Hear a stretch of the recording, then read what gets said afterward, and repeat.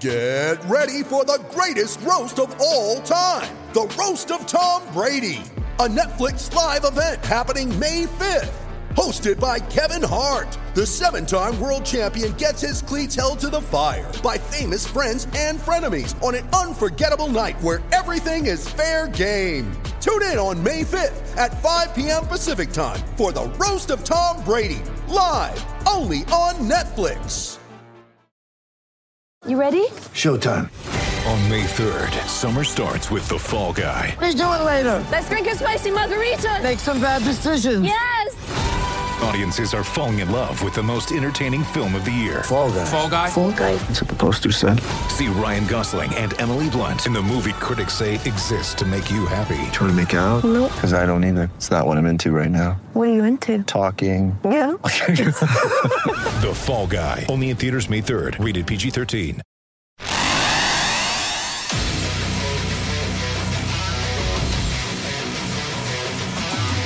Gators Breakdown, the Gators fan podcast, because there's never a dull moment in Gator Nation. Gators Breakdown, episode 149 is ready to go. I'm your host, David Waters, and you can find me on Twitter at GatorDave_SEC. Joining me this week after a week off last week, enjoying some time off, is Will Miles. You can find him on Twitter at WillMilesSEC and his site, readandreaction.com. Will, welcome back, and hope you enjoyed the time off. And I know us and the Gators Breakdown listeners enjoyed having Jalen Jones on last week. Yeah, man, it was great to listen to him. I enjoyed hearing from a recruit. It's always nice to see something a little bit different. And then I got to get back to everybody panicking a little bit. Panicking? What are you talking about? I don't know. The sun came up, so we're all good. It's only June, man. I have no idea what you're talking about. I thought we were just mad the baseball team lost. Hey, I'm not mad they lost. I'm actually pretty impressed. I tweeted out afterwards, and I really meant it, that, you get to the College World Series 4 straight years, you get to the Final Four, you have your back against the wall and win some of those games. Baseball is a funny sport. Sometimes the bats go silent, sometimes the pitcher struggles, and they need to be proud for what they've accomplished this year and proud for what they've accomplished the last 4 years. It's really an amazing thing. Hey, when championships are the expectations, you're doing something right. Yeah. So, well, that's good, because that's the expectation that some people have of the football program, and I'm sure we'll talk about that tonight. Yep, we sure will. How was the vacation? How was some time off? Oh, man, we went hiking out in the Cascades and got to see the family. It was good. It's always good to unplug a little bit. I went 4 straight days without checking my email. It's like a new record since I started working. So anyway, only 1,000 messages to look at when I got back, but it was a good time. Yeah, those emails after vacation are never fun. It takes like a full work day just to go through emails. So. Yeah, well, I don't have that excuse. I got to do it on Sunday, but anyway, it all worked out, and I had some time to write something on over the weekend, so that was good too. All right, so definitely recruiting is the hot button topic. We'll definitely get to it, but remember, you can find all your Gators Breakdown episodes, past, present, future, on newsforjacks.com/Gators Breakdown.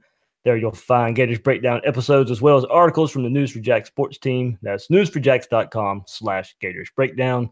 Also, you can listen on iTunes, Google Play, and YouTube if you want the video version. And when using those services, please share, rate, and review the show. Let Gator Nation know what they're getting with Gators Breakdown. Social media out there, follow Gators Breakdown on Twitter and Facebook at Gators Breakdown. So Will mentioned it. Big story for the last week has been the state of Florida recruiting, and not necessarily the state of Florida, just the Gators in and of itself, what's happening in recruiting for the Florida Gators. And when I say big story, I do mean big. This is definitely one where everyone has an opinion, and I don't think right or wrong. Everyone is entitled to their opinion. From Twitter to message boards, this is the topic where Gator Nation is already divided for the Dan Mullen era. Some take it too far and already making proclamations that Mullen won't work out here. You may be right, but in no way should that even be thought about now, or you can even think to that may be the case. If you're right, you'll be right way far down the road, not anytime soon. But I have a hard time telling people how they feel. But that's one that's it's going to take some time to even get to that point. So on the surface, Why is Gator Nation split on recruiting right now? For the not so concerned, the basis seems to be, hey, look, it's only June. It's early. It doesn't matter what's happening on the trail since there's still plenty of time left. For the ones that are concerned, it's because a few targets have committed elsewhere or maybe even leaning elsewhere. And Florida right now is behind rivals and opponents that are on the schedule. Yeah, I mean, I understand why people would be concerned, but I also understand why people wouldn't be, right? I mean, if you believe that recruiting was an issue that you were going to have to watch closely when Mullen came in, then I think you look at this and go, ooh, like we need to watch this even closer. If you just think that he's going to perform on the field and that's when the recruits are going to come, then you look at it and say, hey, he hasn't even coached a game yet. How can you judge what he's doing on the recruiting trail? People are going to commit in October, November, December after they see what the defense is doing under Grantham and what they see the offense is doing under Mullen, and see that it wasn't the players, hopefully, that were causing the offensive problems last year, that it was the staff and their inability to use the players. And we'll see if that's the case. I mean, certainly, early signing period isn't until late December, and then, or I guess I don't know exactly when it is in December this year, but then National Signing Day, you're talking about the first week in February. That's a long way off, and so what is the path to a successful February, I think, is what everybody's looking at. And the question is, do you have to be having a successful May, April, June, July in order to have a successful February? And that's sort of, what I tried to look at this week, and I think what people are struggling to sort of understand. Yeah, as we said, the fan base is split. A lot of opinions both ways. I threw a poll out last week. We'll get to that. A lot of opinions from you Gators Breakdown listeners. So thank you. Probably more feedback from that poll question than we've ever received, Will. So we're eagerly awaiting the season, and this is kind of what happens. When there's not games to talk about, and it's getting closer and closer. Preseason magazines are out, but it's not deterring Gator Nation from thinking about recruiting in the way it goes right now. But speaking of right now, where Florida stands according to 24/7. 32nd in the nation in recruiting right now, 10th in the SEC with 4 4-stars and 6 3-stars. So, Will, I'll go ahead and just kind of starting. I personally do have a hard time putting a label on Mullen since he hasn't even coached a game yet. I think taking a little bit too far. Could things be better on the trail? Absolutely. Should there be concern? I won't blame anyone for having some creep in with the slow start. But it doesn't mean it ends this way. Me personally, people who follow me long enough, I'm a more of a taking a wait and see approach. I'm not making any predictions on how this is going to pan out for the 2019 class. I'm not an immediate, reactionary type of person. It is late June, plenty of time to get guys in the fold. And I know it sounds like, I'm straddling the fence here. I think that can happen with the stage we are at right now in recruiting, and throughout this episode, it will sound like I'm contradicting myself here as we discuss this, because look, as we mentioned, I do see both sides of this in a way. I do see the argument goes both ways. I don't blame anybody for feeling one way or the other. And we're going to present both sides of the argument here. And we all know how important it is to recruit the great talent to compete. We all know how important it is to coach and develop that same talent. And many are using the chicken or the egg argument in regards to recruiting, and maybe Mullen isn't the come right in the door, start producing on the trail for whatever reason, whether it be the staff isn't up to par or the UF brand is in need of repair, facilities are down, whatever the reason, maybe it's not a fast fix on the trail. Yeah, well, that's kind of what I tried to answer, or at least I went into the process of I was trying to be positive and say, hey, we've got a long way to go. And I started looking at what date might be important for to really take a look at where Mullen is and what that means. And so what I came up with, and I think is a reasonable thing, is August 1st is the key date. And the reason I did that is when I went back and looked at Mullen's bump class here in 2019, then McElwain in 2017 and 2016, Muschamp in 2013 and 2012, and Meyer in 07 and 06. What I saw was if they calculated the ratio of top 300 recruits to total recruits, that ratio stayed the same between August 1st and all the way to National Signing Day. So if you had 30%, so McElwain in 2017 signed 50% top 300 players through August 1st. So he had 4 top 300s out of 8 total commits. And he finished that season with 43%. So 50 to 43 is sort of the drop there. In 2016, he signed 25% top 300 players, and he finished with 28% at National Signing Day. And if you go through the list, Muschamp in 2013, 57% before August 1st, 57% after or at National Signing Day. Muschamp in 2012, 67% before August 1st, 68% final. So there's a definite correlation between the ratio of blue chip players to total commits before August 1st, before a game is ever played, and what it ends up at National Signing Day. And if you go and look at other programs, it's the same thing. Kirby Smart, 70% blue chips in his bump class before August 1st. He ended up at 65%, though one was right in that 310, 315 range. James Franklin, who's somebody who's kind of compared to Mullen in terms of being at a mid to lower tier SEC school that has that doesn't have much of a history, and building that into a relatively consistent winner, goes to Penn State. In his bump class, he had 8 of 15, so 53% of his players were blue chips before August 1st, and that dropped to 44% afterwards, but that's because 2 were ranked 306th and 316th, so still 4-star candidates, but outside of the top 300 that I was measuring. And if you count those guys, that raises the average to 52, so you're going from 53 to 52. So it's pretty consistent in the examples that I've looked at, that if you look at August 1st and say, hey, this guy has 4 of 8, that he's going to have 12 or 13 out of 25 at the final. And so what this indicates is that performance on the field does not reflect, you don't see a bump. You might get a guy or two because of performance on the field, but you also, at the end of the day, it's not making a major difference in terms of the ratio of blue chip players. So right now, Mullen is at 3 top 300 players out of 10 total recruits. So he's at 30%. Now, if he adds 4 guys before August 1st at Friday Night Lights, if he adds 4 guys, now he's up to 7 and 14. He's up to that 50% rate. That's pretty good. That's right where James Franklin was. You're probably talking, borderline top 10 class. But if he doesn't get anybody, now you're talking 30%, and that's going to end up around a 16 or a 17 class. And I think that's the extreme end. I don't think that's going to happen. I think he's going to sign a couple after Friday Night Lights, a couple before August 1st. But the idea that he's going to get them into a top 7 or top 8 class means he's got to bring in about 6 more top 300 guys in the next month and a half. And, is he going to be able to do that? Well, that's something we're going to have to see. Yeah, 2 things about waiting until the season. First of all, the longer you wait, naturally, there's going to be less targets. So, we know Florida's after some targets in July. We'll get to those players later.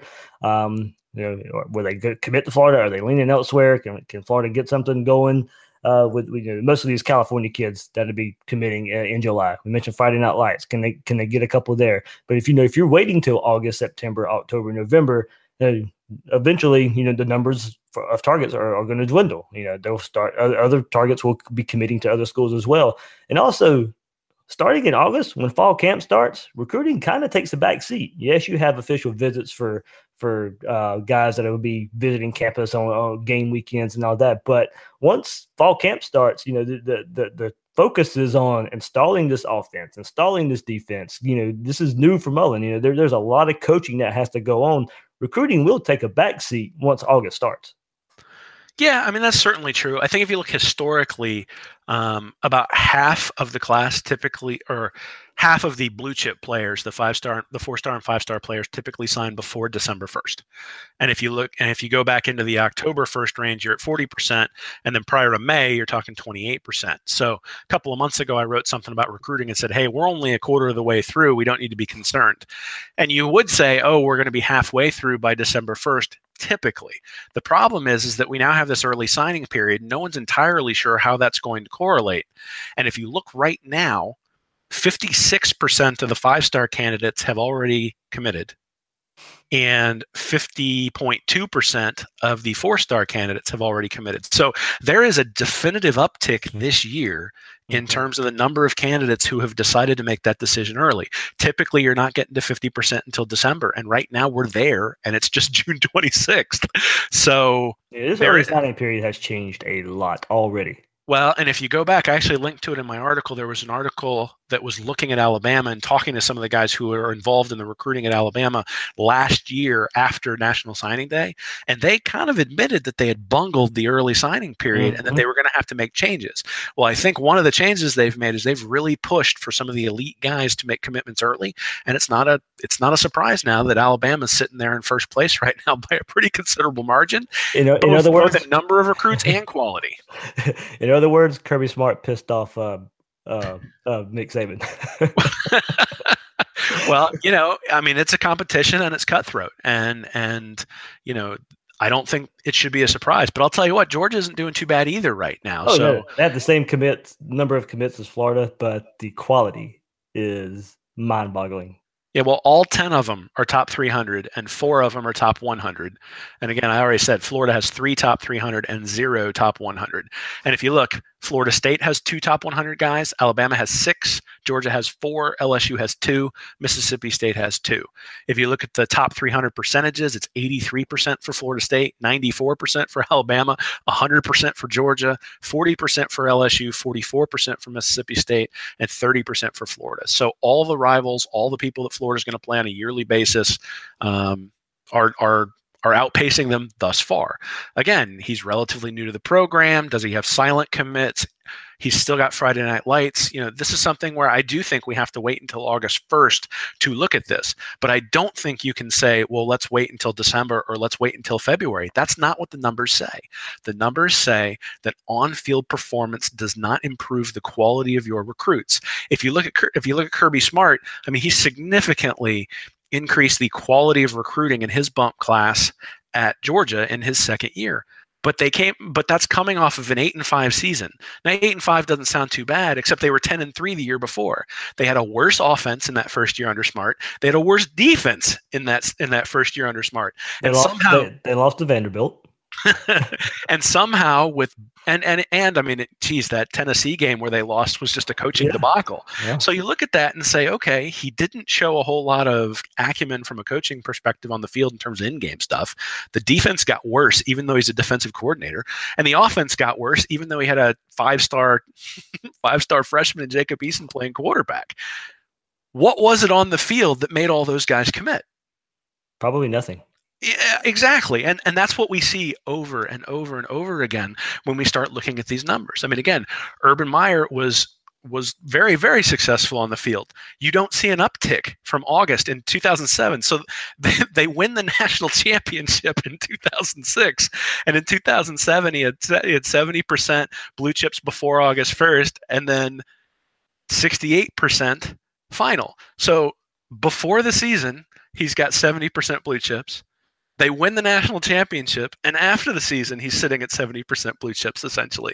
Like, there was no uptick, and you would expect there to be a significant uptick. Just logically, it makes sense. This is what you should see. In fact, this is one of the things I think I got wrong. I was critical of the spring game because I thought it was an opportunity to show progress on the field. One of the things that sort of bothered me about that is, hey, this is an opportunity to show that you've progressed. Turns out, I'm not sure it matters, because if the real games don't matter, the spring game sure as hell doesn't matter. And so, again, I got worked up, and in some capacity, hey, my mistake, because the statistics don't reflect that it makes a difference. So what does make a difference, I think, is that elite recruiters are elite, non-elite recruiters are non-elite, and you're going to you may need to make some staff changes and things like that if you find that your classes are not panning out the way they are. But again, June 26th is not August 1st. And I think August 1st is where you really have to take a look and say, okay, now we've had Friday Night Lights. They had an opportunity to press some of these guys for commitments. If they're still sitting at a low number of top 300 guys in terms of a ratio based on their total commits, I think we need to be worried.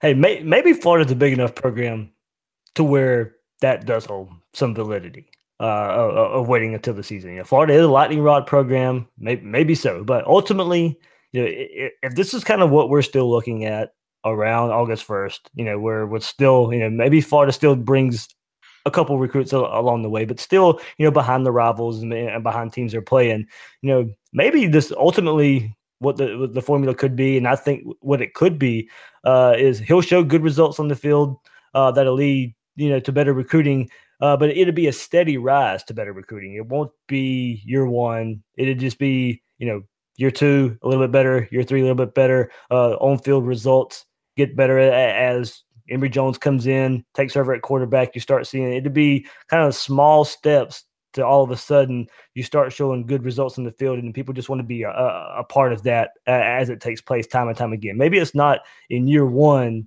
you come on the field, you get okay results. Maybe it's good results, building upon themselves year after year. And then finally, it's just kind of like how Spurrier did in a way. You go back and, it's just exciting to play for Florida, and people just want to be a part of it. Maybe the game on the field itself helps recruiting eventually, but my worry is if we go look at year one and we want to see results, recruits want to see results. What happens if the results don't come right away?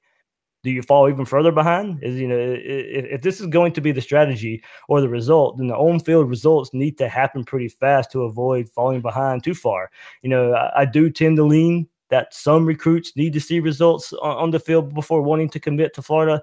But I'm not putting that as the blanket excuse for the rest of the class. There are 10 guys in the class now that are choosing not to wait, and Mullen has sold them on his vision or his history to be able to get them in this class. I expect a few more before the season starts, but I have a hard time believing that the prevailing thoughts from a lot of the targets out there is they want to see results on the field. Some of them, sure, but to extend this for the ones that might be waiting. What type of results are these recruits looking for? Is it wins? Is it style of offense? We saw Jim McElwain win, but with an ugly offense, didn't necessarily help. It probably definitely is a combination of both. I do believe Mullen is a great X's and O's game day coach, and maybe they put themselves in good position going into the season, and then the season rolls around and there's big wins in Knoxville and or Starkville, big wins at home versus LSU and South Carolina. Go to Tallahassee at the end of the season and end the season on a high note. Those things would definitely help.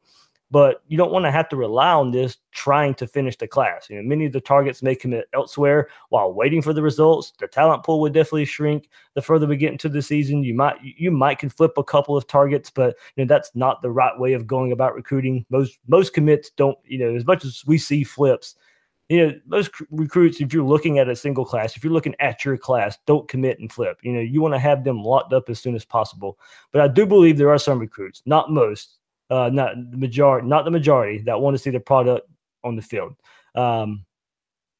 So I hate to keep harping on McElwain's first year and just how it seemed Florida was picking up steam on the trail with the big and fun wins versus Tennessee and Ole Miss, but there was an uptick in how recruits felt. So would that have amounted to anything at the end of the cycle that first year? Who knows? But the interest definitely picked up then. So I can see why some fans feel the need to say and honestly feel the way that, hey, Florida comes out, it's exciting again, we're scoring points. You're seeing the shovel pass that we love so much from the Tebow to Hernandez. We see similar plays like that. We see wide open receivers down the field. It's exciting. The swamp is the swamp again.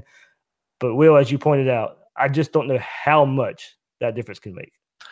Well, it sounds great, and it makes sense to say that if the performance is on the field, of course people are going to want to come. And I do think that on a single player level, that can be true, that there's a DB sitting there going, I want to see how I'm going to fit in Grantham's system at Florida, or I want to see what Trey Dean's going to do because they've said that I'm going to sort of fill his role, or Chauncey Gardner-Johnson, I'll fill his role when I come in if I'm a DB. Like maybe that's what they're looking at. There just isn't any statistical evidence that it's true that I can find. Now, if someone can find some statistical evidence that changes my mind, then that's great. But I mean, you sort of mentioned showing it on the field. Well, Urban Meyer left, and in 2011, Will Muschamp goes 7-6, right? The offense struggled. There wasn't a whole lot of improvement in terms of quality of play on the field. He brought in 68 or 67% top 300 guys before August 1st. He brought in 68% post August 1st. You talked about McElwain in his first year. He went 10-4, and until Greer got suspended, really, really looked good in terms of that the program was progressing, that it was making progress.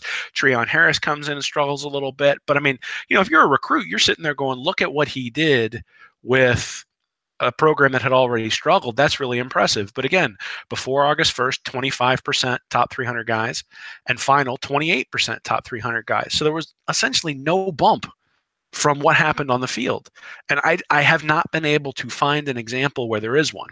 Now, the example you gave in terms of showing it on the field and that having an impact in 2020, you can start to see that impact in the statistics that I've looked at. So James Franklin is another good example where until they started winning games at Penn State, he was more in the 13 to 15 range in terms of national recruiting ranking. Last year, he was 5th.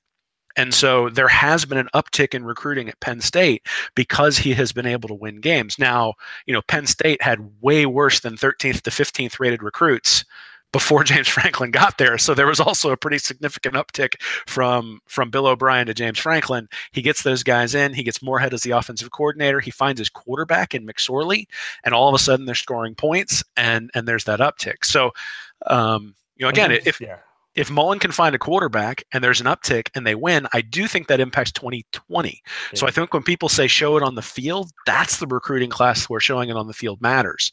There you go. I think right now, I was going to go that way, and you stole it right before I could. I was going to definitely say that. What I think this season can help is the 2020 class more than the 2019 class. Sure. And so then it's a matter of resetting our expectations, because my expectation, especially after the early signing day, where I thought that Mullen, or not even just the early signing day, the national signing day last year in his transition class, I thought Mullen could be compared very favorably with Zook, Meyer, and Muschamp, and was definitely a step up from a recruiting perspective on McElwain, just from what he did in the limited time he had there. Now, that's not to say that he's not going to be able to show that he's a step in front of McElwain in this case, but I think that it's reasonable to say by August 1st we'll know.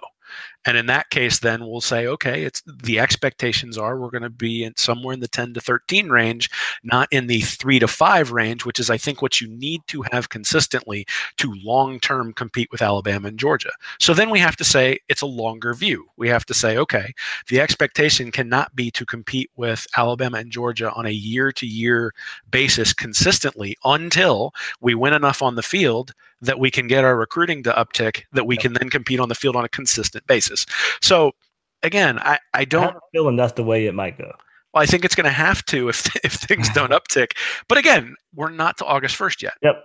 But anybody saying wait till February just is burying their head in the sand instead of looking at what historically has happened.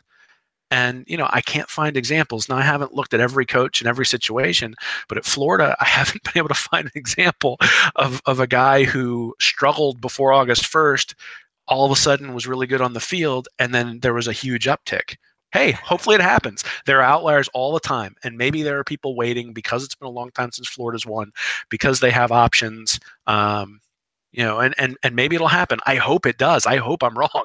I mean, I'd rather be wrong and have Florida be good than be right and have Florida be bad. So I hope I'm wrong. I just worry that I'm not. That this really is reflective of the quality of players that Florida's going to bring. The other thing I should say is that holistically, I think it's pretty clear that 4-star and 5-star candidates are important to build a program long term. That does not mean that any individual 3-star guy will not turn into a star, right? It's just the probability that a 4-star or a 5-star will turn into an outstanding player is higher than the probability that a 3-star.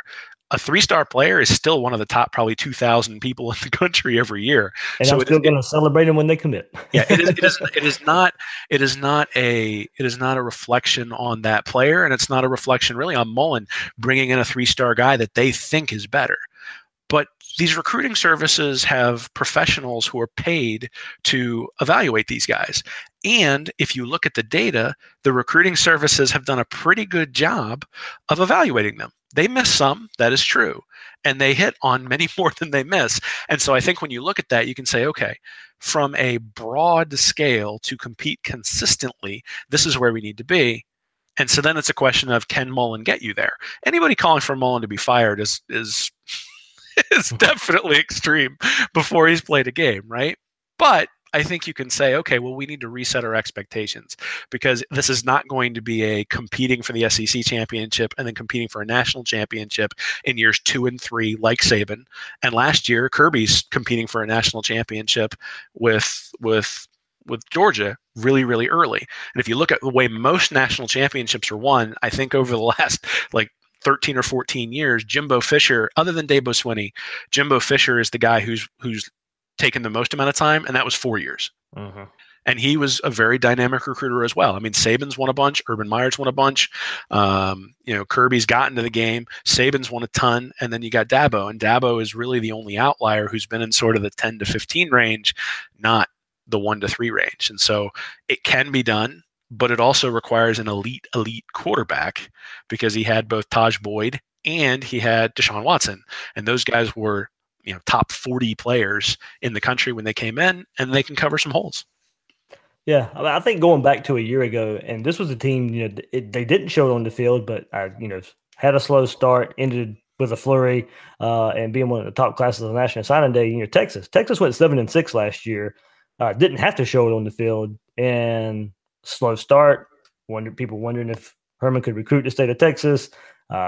And ended up, with a killer class come National Signing Day. So, there are examples like that as well. So, whereas again, the on-field result didn't matter, but when it was all weighted out, when National Signing Day had come and gone, Texas was up there near the top. Yeah, and I haven't gone to look at Herman's percentages, but I would bet he had a fairly high percentage of blue chip players prior to August 1st. And then you see that in the final. But that's something I'll have to go look at because I have not gone to look at Texas to see what the recruiting looked like before August 1st in Herman's last class. But that would be my suspicion, is that percentage was pretty high going into the season and that the percentage didn't change. So again, this isn't that at August 1st you signed no more good players. Right. It's that if you signed one top 300 for every guy below that 300 coming into August 1st, that's what you do moving forward from there. So the quality of your class in terms of just overall sort of, if you look at 24/7 and they rank things, 94, 93, 92, if you're a 92 August 1st, you're going to be a 92 in February. If you're a 90 in August 1st, you're going to be a 90 in February. That's just sort of what historically has happened. All right, Will, so we're continuing the thoughts of recruiting here. And why some fans feel the way they do. Much of this stems from watching Florida State, Miami, Georgia, South Carolina, Mississippi State, Tennessee, LSU have classes ranked higher than Florida right now. And fans know you can't fall behind these schools. It is only June, but some of these classes aren't finished either. And also they're going to garner more commits. No doubt in my mind, Florida will also rise. They're going to gain more commits. They'll rise in the rankings. But how much and how many rivals and opponents will also, have close to the same type of classes or better when it's all said and done. And we've said it, and talking about this, look, recruiting is not the end all be all here. It is a major part of it and probably more than I wish it was, but, development does come into play here. And that's what we definitely laud Mullen for, and being able to develop his players. But I'd rather see him develop 4- and 5-star guys that fit his system, because we know that's how you consistently compete for titles playing in the SEC. So when we mention Georgia and, we get the brush back, you can't compare. Yeah, you can. This is a team Florida plays every year, and you're in the state of Florida. You are Florida. And yes, we know the brand has taken a hit, but you have to compare it to the teams you play. South Carolina, Will Muschamp up there in the rankings. Tennessee, Jeremy Pruitt recruiting just as well as Florida right now, with a guy who hasn't even coached a game yet. Mississippi State, Dan Mullen just left there, had a flurry this past weekend, a big top recruit. So we can't fall too far behind here when looking at those schools, but still time to make that up. But that's where a lot of the angst comes from, is seeing rivals, former coaches, former locations, a guy who hasn't even coached a game yet, and Pruitt, be in front of Florida right now. Yeah, I think we need to be a little bit careful in that there are a significant amount of teams that have lower overall quality players than Florida. They may have signed 13, 14 guys. Florida's only signed 10. And so in the overall rankings, they're lower. Now, at the end of the day, everybody's going to have around 25. And so the quality of the player that you signed is more important. And if you put it in that context, a couple of days ago when I looked at this, Florida ends up around 17th, not whatever, 32nd, like you said. Right. So, it's only going to take signing a couple of blue chips and they're going to go flying up that board. But once you get up into that. Well, that is one thing I do like. While we do look at the basic recruiting rankings, I am more of a fan of the average star rating and kind of basing your class on that.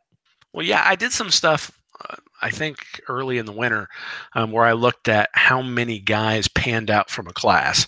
And when you looked at 4 and 5 star guys, it wound up being about 50% of the 50% of the 4 and 5 stars who eventually contributed to the team. And, I had defined contribution various ways, but basically, if they had contributed or started in some capacity, I said, okay, there's a check mark.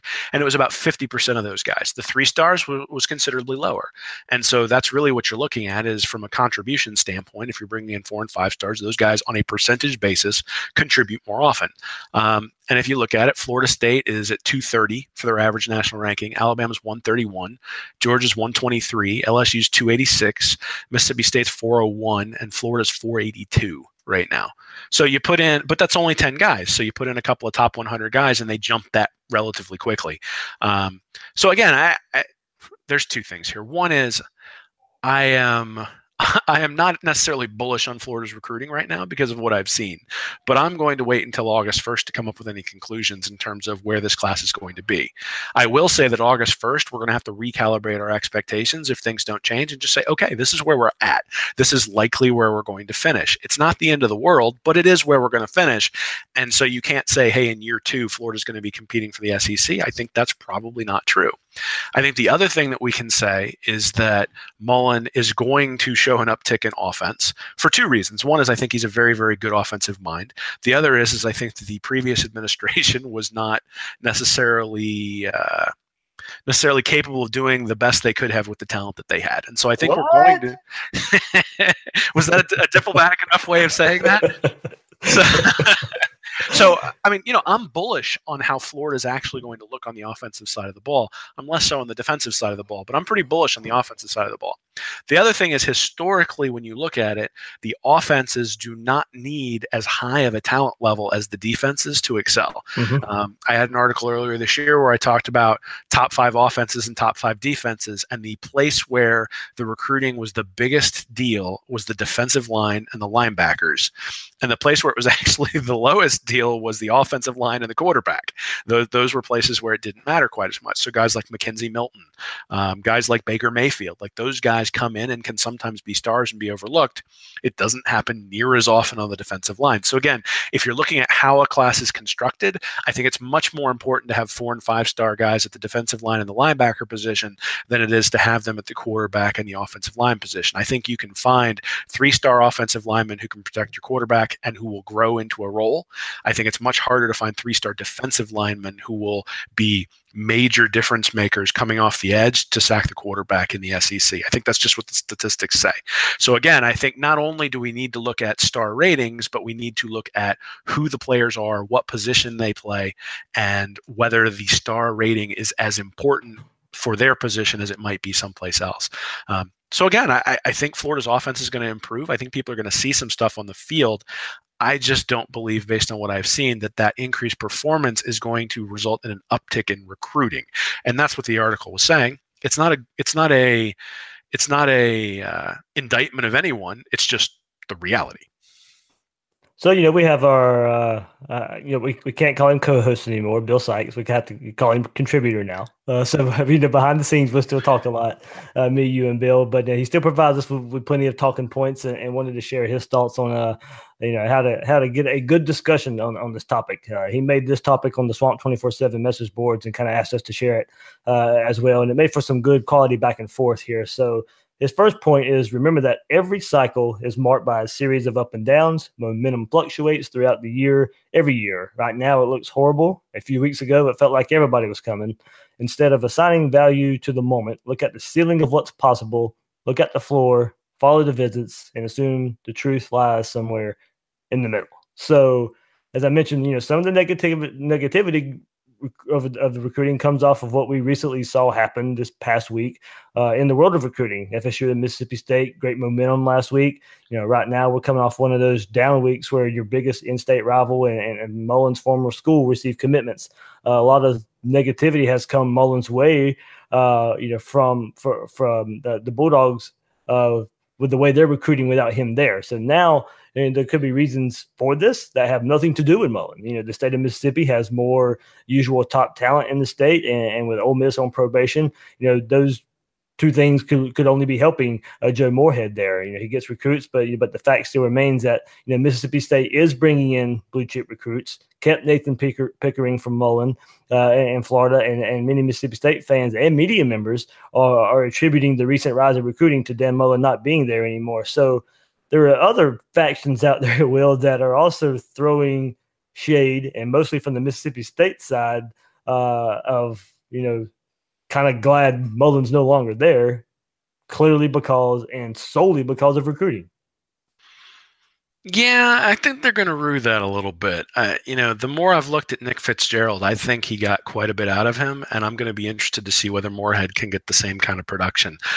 If he tries to run the offense he ran at Penn State, I think he's going to have some real issues. At the end of the day, what happens on the field when it comes to Florida versus Mississippi State, and again, down the road in 2020 and 2021, what happens on the field is really going to be what's important. So he may win this battle. He may win this round. There certainly are a lot of blue chip guys in Mississippi, which is kind of unusual right now. And who wants to go to Mississippi right now? I mean, there really isn't any in-state rivals, and the in-state rival that Mullen was recruiting against at his time there was a pretty dynamic recruiter who was pretty clearly cheating. And so cheating goes on, I would imagine, in every program, every Power 5 program in college football. But I think it's not quite as brazen as what was going on down at Mississippi based on all the allegations. And so I do think we need to take that into account. Mississippi State, not a blue blood program. Florida, clearly a blue blood program. There, I actually do think performance on the field in 2020 and 2021 will really take care of any gap you see. Now, obviously, if Moorhead comes in and they go 11-1 this year and blow Florida out when they go to Starkville, well, then you got to have a little bit different opinion. But we're a long way from that place, and I'm not ready to anoint anybody king. I mean, what Mullen did in Starkville is very, very impressive. It's something that other people haven't been able to do. And, he may be a coach who has some shortcomings, and we're going to have to accept that. At this point, though, again, hadn't done anything on the field, haven't gotten to August 1st, haven't gotten to February 7th. I think you're still going to have to give him some time, at least to before you even start recalibrating expectations. But I do think that in a month or two, we'll know, and we can start recalibrating those expectations a little bit. The other thing I liked about what Bill said was sort of, look at the ceiling. The truth is somewhere in between. I mean, if you look at if they got 8 out of their 15 top 15 targets, so really that's 8 of the top 126 players in the country, and then they added 7 4-stars who were sort of in the 300 range, a little bit below 300, but still in that 4-star range, their score would be 284, which would traditionally be 7th overall in the nation. So that's sort of a reasonable ceiling, I would think, because that means they've signed 15 blue chips, no other 3-stars, and 8 top 300 guys, and probably 6 or 7 top 100 guys. That's a pretty decent haul, especially based on where you are now. But it would still only be 44% top 300 players. But again, I mean, you're still talking the 7th ranked recruiting class in the country. If he gets there, hey, I think that's a pretty decent haul. I mean, I would obviously love to see top 3. I think that's what's necessary to win. I think other Florida coaches have gotten there, but you have to sit there and say, if Mullen is really as good a coach as we think he is, and he brings in top 7 classes, is he going to be able to compete enough to get those classes to improve over the next 2 or 3 years? Yeah, I think that's possible. And that's kind of what it goes to right now is we know the dead period's coming up, and it's not a complete dead period. There's still ways to communicate. Just no face-to-face communication right now. But with the dead period coming up, and you see these flurry of recruits from other schools, that's kind of what led to everything kind of culminating to the negative side of the recruiting world for Florida right now. In just a few short weeks, it could turn on its head. We talked about the Cali connection here. I thought it was kind of risky going with the California kids. It may or may not pay off right now. Tight end Ethan Ray, we'll kind of see where he goes. There could be some love for Florida there. Chris Steele, rumors of him committing to USC from their rivals guy out there. So a lot of some ugliness going on there, but rightfully so for I guess them trying to break the news and still having a video go out there. Wide receiver Micah Pittman, probably Florida Oregon battle there right now. That kind of seems to be the thought. Ethan Ray, Micah Pittman kind of seems, if you go out to the Cali side right now, kind of seems to be the two guys that could be Gators when it's all said and done. And look, those guys are probably going to make some decisions pretty soon. It could. The negativity that we see right now, it could be in just a couple short weeks turn on its head, and Florida starts getting some momentum again going into Friday Night Lights. But as I mentioned, that out-of-state thing was a risk. Nick Cross coming off his FSU visit looks to be an FSU lean right now. Nathan Pickering commits to Mississippi State. So then I think you have to turn it to the in-state targets and what it's looking like there. Lloyd Summerall, I think, really good chance Florida ends up getting him. Quayshawn Fuller. Look, you might get him a flip from FSU after Derek Hunter commits there. I think there's a really good chance Florida gets him. Keon Zipperer, the tight end that Florida's in on, going hard after. There's names there that, looking at the negativity that happened this past week, those are names right there that I think really could just turn this thing around, and maybe sometime soon. Yeah, it's an interesting thing. I think maybe this is one place where you could really say this is where I'd be concerned about just the general process, right? I mean, we always talk about process. Don't focus on the results, focus on the process. And one of the things that does worry me is historically, Florida has not pulled a ton of players out of California. And there's a reason for that, right? I mean, how many people who are living in Los Angeles go, oh, I really want to live in Florida? I mean, I love Florida, but Los Angeles is a really nice place to live too, and it's much closer to your home. So pulling 4 or 5 guys from that place is going to be difficult. It's a high variance strategy, right? I mean, you're going out there and you're saying we're gonna commit resources to bring these guys in. If you get 3 or 4 of them, you probably end up with guys who have higher levels of talent than the guys you may have gotten had you focused on in Florida exclusively. Or maybe you bring in more guys with more talent if you're successful. The question is, it's an opportunity cost question. A flight out to California is much more time consuming and much more expensive than driving up to Lake City. And so if you have a 5-star candidate in Lake City and a 5-star candidate in Los Angeles, who should you focus on? Well, that's probably pretty clear. But, the focus in California is something that I think people can take a look at and say, that kind of process concerns me because I don't necessarily think that that's where you would want to focus. But again, we'll know pretty soon. I mean, these, if he brings in 3 or 4 people from California, the strategy pays off. I just think it's a high variance strategy, right? It's very likely you'd end up with 0. It's pretty likely you'd end up with 4. So what if you're recruiting people specifically from Florida, and you're recruiting 4 different guys, what's the probability you end up with all 4? I think it's more likely you'd end up with those guys. You'd end up with all 4 more often, recruiting them straight from Florida. However, if the guys in California have a lot more talent, then maybe it's worth doing that. And that's sort of the calculation that Mullen's making. Right. So we'll don't have. We got a little while left, but I'll go ahead and get to the poll and the feedback. I want to get to as much feedback as we can, since so many people sent their thoughts in as well on this topic. So last week sent out, I was just trying to gauge the fan base here. Are you concerned about recruiting for the 2019 class as it stands right now? And that was, I think, last Thursday when I sent that out. So out of 2,678 votes, 58% said yes, they were concerned, and 42% said no. And I will put the disclaimer out there. I'm pretty sure some Mississippi State, Georgia, Tennessee fans got a hold of this poll as well. So take those results, however you may. Before I noticed they jumped in, it was pretty close to 50-50. So I think, that's probably, for Florida fans, I say it's pretty split. But I do know some rival fan bases got into that poll somewhere along the way. So they could have skewed the results, maybe not, but that's how it went there. So going into some of the tweets that was sent our way, Matt Wetmore, Old Willie isn't having any issues at a new school that sucked last year. It's scary to say, but I think he's going to need a big year to get the hype because whatever he's selling isn't working as of now. Next year might be the most talent he's had for a few years with this recruiting. Hogan Barris, yes, I agree that a lot of guys are in wait-and-see mode, but we don't have time to wait around for fall when top targets are being plucked by other schools.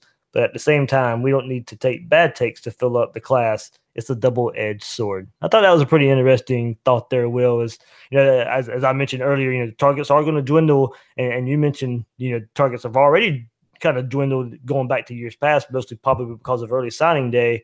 But you don't want to just settle for the guys that are not high on your board. But if you're not getting the guys that are high on your board, hopefully you evaluated the other guys and they're just close to the same kind of fit. Sure. I mean, the other thing is what's the goal for Florida next year? I mean, they've basically averaged top 15 talent. Mullen's shown an ability to get that kind of production out of his teams when he's had that kind of talent level. And, so again, from what are our expectations for the team? I don't think they're going 4-7 again. No, I just don't. And so, what kind of improvement can we expect to see? I think it'll be significant, but at some point you got to get up with those big boys. Otherwise you're just not gonna be able to consistently compete. Yep. All right. Gator Rage. Look at how many programs get hot after being average or bad. People forget the Clemson jokes years ago, or how terrible Miami was, or Alabama before Saban.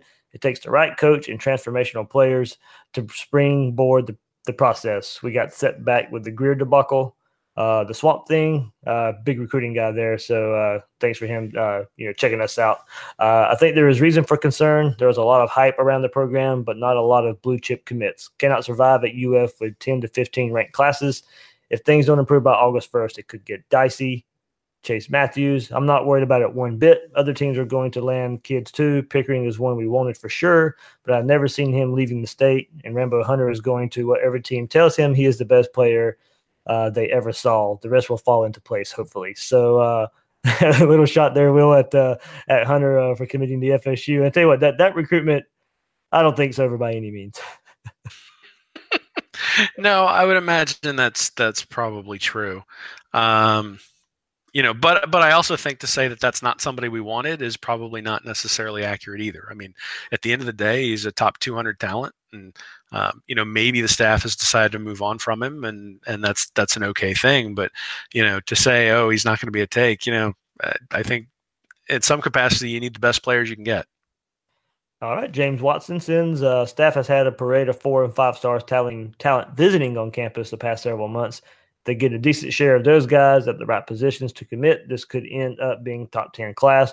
No panic yet, but concerning. Other first-year coaches at FSU/Tennessee are off to better starts. Jake Gungrich, hopefully I said his name right there. Anybody who isn't at least slightly concerned hasn't learned their lesson from the past 2 coaches. I've sipped the Kool-Aid the past 2 tenures and have finally learned my lesson now. Show me results. Will, there's our post-mortem McElwain there. It's we've joked about how McElwain has kind of scarred the fan base, and maybe a lot of what we saw into Jim McElwain and the defense of Jim McElwain at times with average recruiting, and a lot of people warned that, hey, look, it wasn't good enough. We saw the defense fall off once Will Muschamp's players went away, filled in with the type of players, and the joke going around there, Randy specials and all that, and how the defense fell off. Maybe it is a lot to do with seeing, while Will Muschamp's classes were highly ranked, didn't really recruit the offensive side of the ball very well.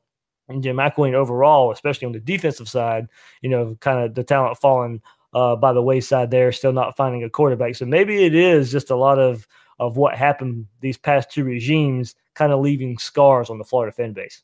Sure. I think people have become – I think as a fan, when you see stuff going wrong, you are much more likely to take a close look and try to figure out why, as opposed to when you're winning and you're just like, awesome, this guy's winning. I'm going to just ride with him because he's winning. And so I think probably some of us have gotten, myself included, have gotten smarter about looking at this stuff and saying, what are the key indicators for success? Now, that doesn't mean that there's only one way to do it. I think Dabo Swinney at Clemson has proven there are other ways to do it. The other thing is that, national championships are not the only way to measure your program. Right now, I'd settle for entertaining. The offense was so boring last year that just entertaining would be a major step up. And if you look at Spurrier, he went 9-2 in his 9-2 in his first year. They wound up ranked 13th at the end of the year, 7th, 10th, 5th, 7th, then 2nd and 1st. So in his 7th year, he wins a national championship. But obviously there was a steady climb. But Florida has talent that can finish 13th this year. That would match what Spurrier did in his first year. And, they could conceivably have talent to get up to 7th next year. All right. And Brendan Cisneros says, hopefully I said his name right. I'll probably mispronounce a lot of these names here. So we'll see how that goes. He says, I'm concerned not only because of the early signing period, however, and I mean this to our entire fan base, love the commits we get, no matter star power or rank. We need them. They need to see that. Robert Cousins, a little bit, yes, but some good wins this year can change all of that. Just important to get an elite class because we have a lot returning to go with it for the 2019 season, including a developed Emory Jones. Check the logo, low-key 850. He goes, I'll get concerned if we aren't in the top 12 at the end of next month. Kind of going by your August 1st deadline there, Will. Bathroom Break. That's kind of a funny name on Twitter. Less of a yes and no question. I think everybody should be concerned. It's just to what degree. I think we'll end up with a top 15 class still, but that's not the Florida standard. So I kind of do like that, Will. I have seen some people share their thoughts was, yes, we're concerned, but let's wait. And kind of like what Bathroom Break's saying is there may be a degree of concern. Well, there's really no other option other than to wait at this point. Mullen, we're already paying McElwain because we didn't like the job he was doing.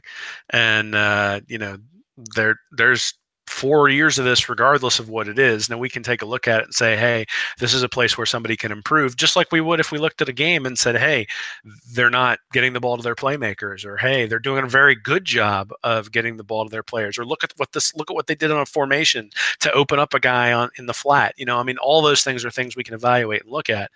At the end of the day, he's the coach and he's going to be the coach for a long time. And again, I don't think that top 15 or top 10 talent can't win consistently across college football, but I think winning consistently in the SEC, which, you got to get through Georgia and Alabama in order to get the national championship. And if that's the goal, I think we need to reset our expectations in terms of when that might happen.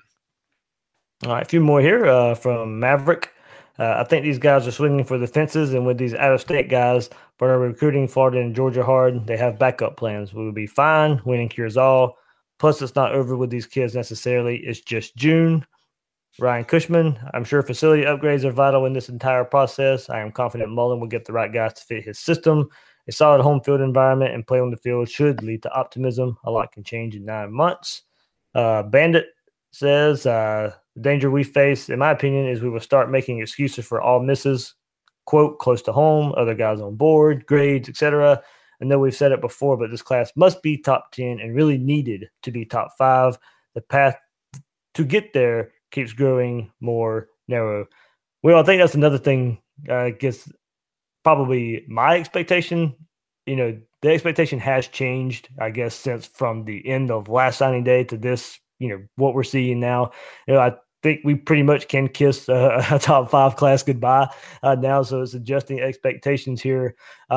Still hoping, wishing for a top 10 class. As we said, there is a scenario they can get there. But as a whole, we'll see where it goes when it gets all the way to February. But when we, and I pointed out earlier, the process of a fast turnaround may not be what's happening here. Yeah, sure. And that's not a denigration to Mullen. Plenty of people have pointed out there are facilities issues. There are budgetary issues. There's coming off a 4-7 season. You've got a strength and conditioning program that apparently was a joke. There's probably some disciplinary issues, I'm guessing, within the team. And we haven't really heard anything about that that, but obviously we had the credit card scandal last year and some of those things that need to be cleaned up as well.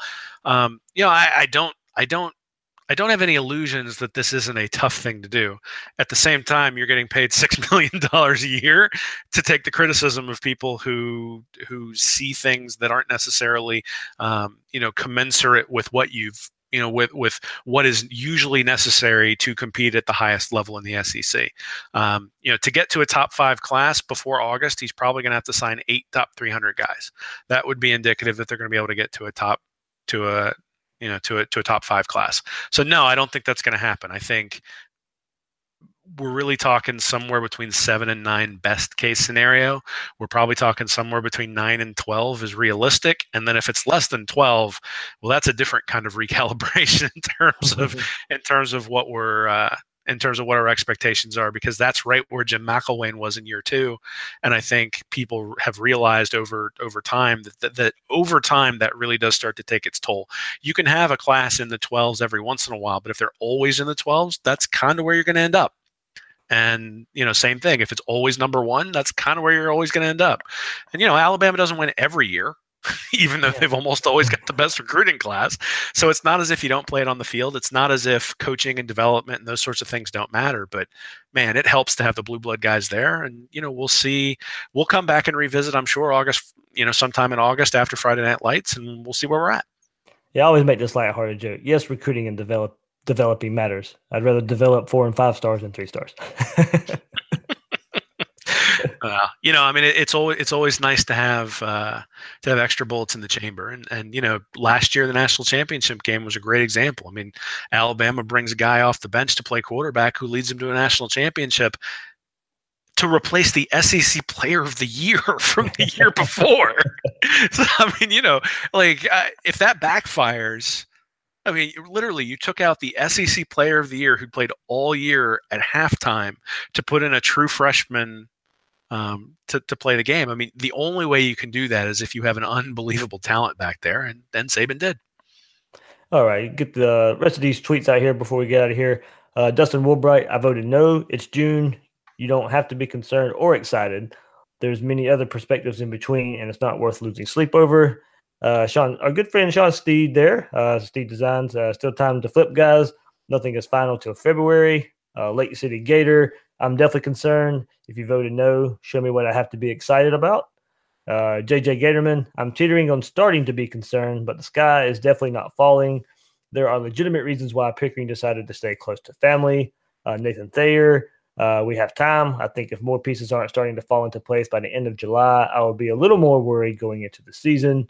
Last few here, Swamp Squad at JP3 Gatorbait. Nope, I remember when this class was number 1 at one point. I believe if they let their play on the field do the talking, will be all right come December and February. Christopher Coots, I think Pickering hurt, but I still think it's early. If things don't go positive after Friday Night Lights, then that's when you should start to be concerned. Most teams will have their classes 75% filled before the season starts. First name Dawson. Dave, I'm not sure anyone is all that concerned about the state of our recruiting, but I'd be lying if I wasn't concerned about UGA's recruiting. Preston Fuller, we're losing top targets. Doesn't look too inspiring in my opinion. TD Bostic, negative, though I'm a patient and relaxed fan. I think our efforts will bear fruit soon. Last one, Blake H. If we're in the same spot when the season starts, then yes, I will be concerned. We should all sit tight and see how July goes before we hit the panic button. So, Will, as I said, a split fan base, and their tweets and everything pretty much bared that out. Yeah, I mean, this really wasn't like people were sort of, I think, sitting back and willing to take a patient stand until this past week when guys started committing who had been linked to Florida, at least in the past. And none of those guys were choosing Florida. And so, if Pickering had chosen Florida, if Hunter had chosen Florida, though, again, I know there's some other stuff there. If Stingley had chosen Florida, again, I know you're trying to pull somebody out of Louisiana, but that's the strategy they've chosen to take this off season. And so since they've taken that strategy, we have to expect, like, the expectation is they're going to have to pull some of those guys out of those places that you wouldn't typically get people, because that's where a lot of their resources and a lot of their focus is gone. But anyway, if Stingley, if Hunter, if Pickering had chosen Florida, this is a completely different conversation. I mean, at that point, you're talking 6 of 13 guys who are top 300, and it's just a completely different story. I mean, at that point, you're talking 46% top 300 guys, and it's a very, very different tone. And so, I think you don't ever want to overreact to 2 or 3 guys. That's why I wrote the article. In fact, I wrote the article thinking I was going to say, you got to wait until December. Really, you're not going to know where this class is going to end up until early signing day. Turns out I'm wrong. that it's really earlier than that, and so we'll know pretty much right after Friday Night Lights, and we'll see where we are there. All right. Well, of course, you mentioned the article that you posted at readandreaction.com. Anything else coming up there anytime soon? Yeah, I'm going to be doing a film breakdown of Jalen Jones, the 4-star quarterback that you had on the show last week. And then also, just sort of talking about what he can do that's different than the guys who are currently on the roster. So that's what's probably coming up this week.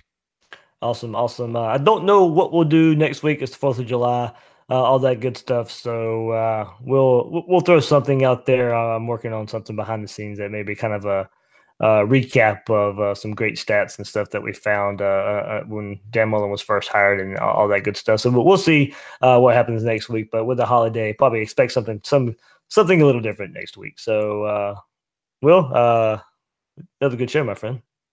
Yeah, man, it's always fun talking Gator football, talking recruiting, and we can stand at the ledge for a few more weeks until we have to jump. So don't jump yet, anybody.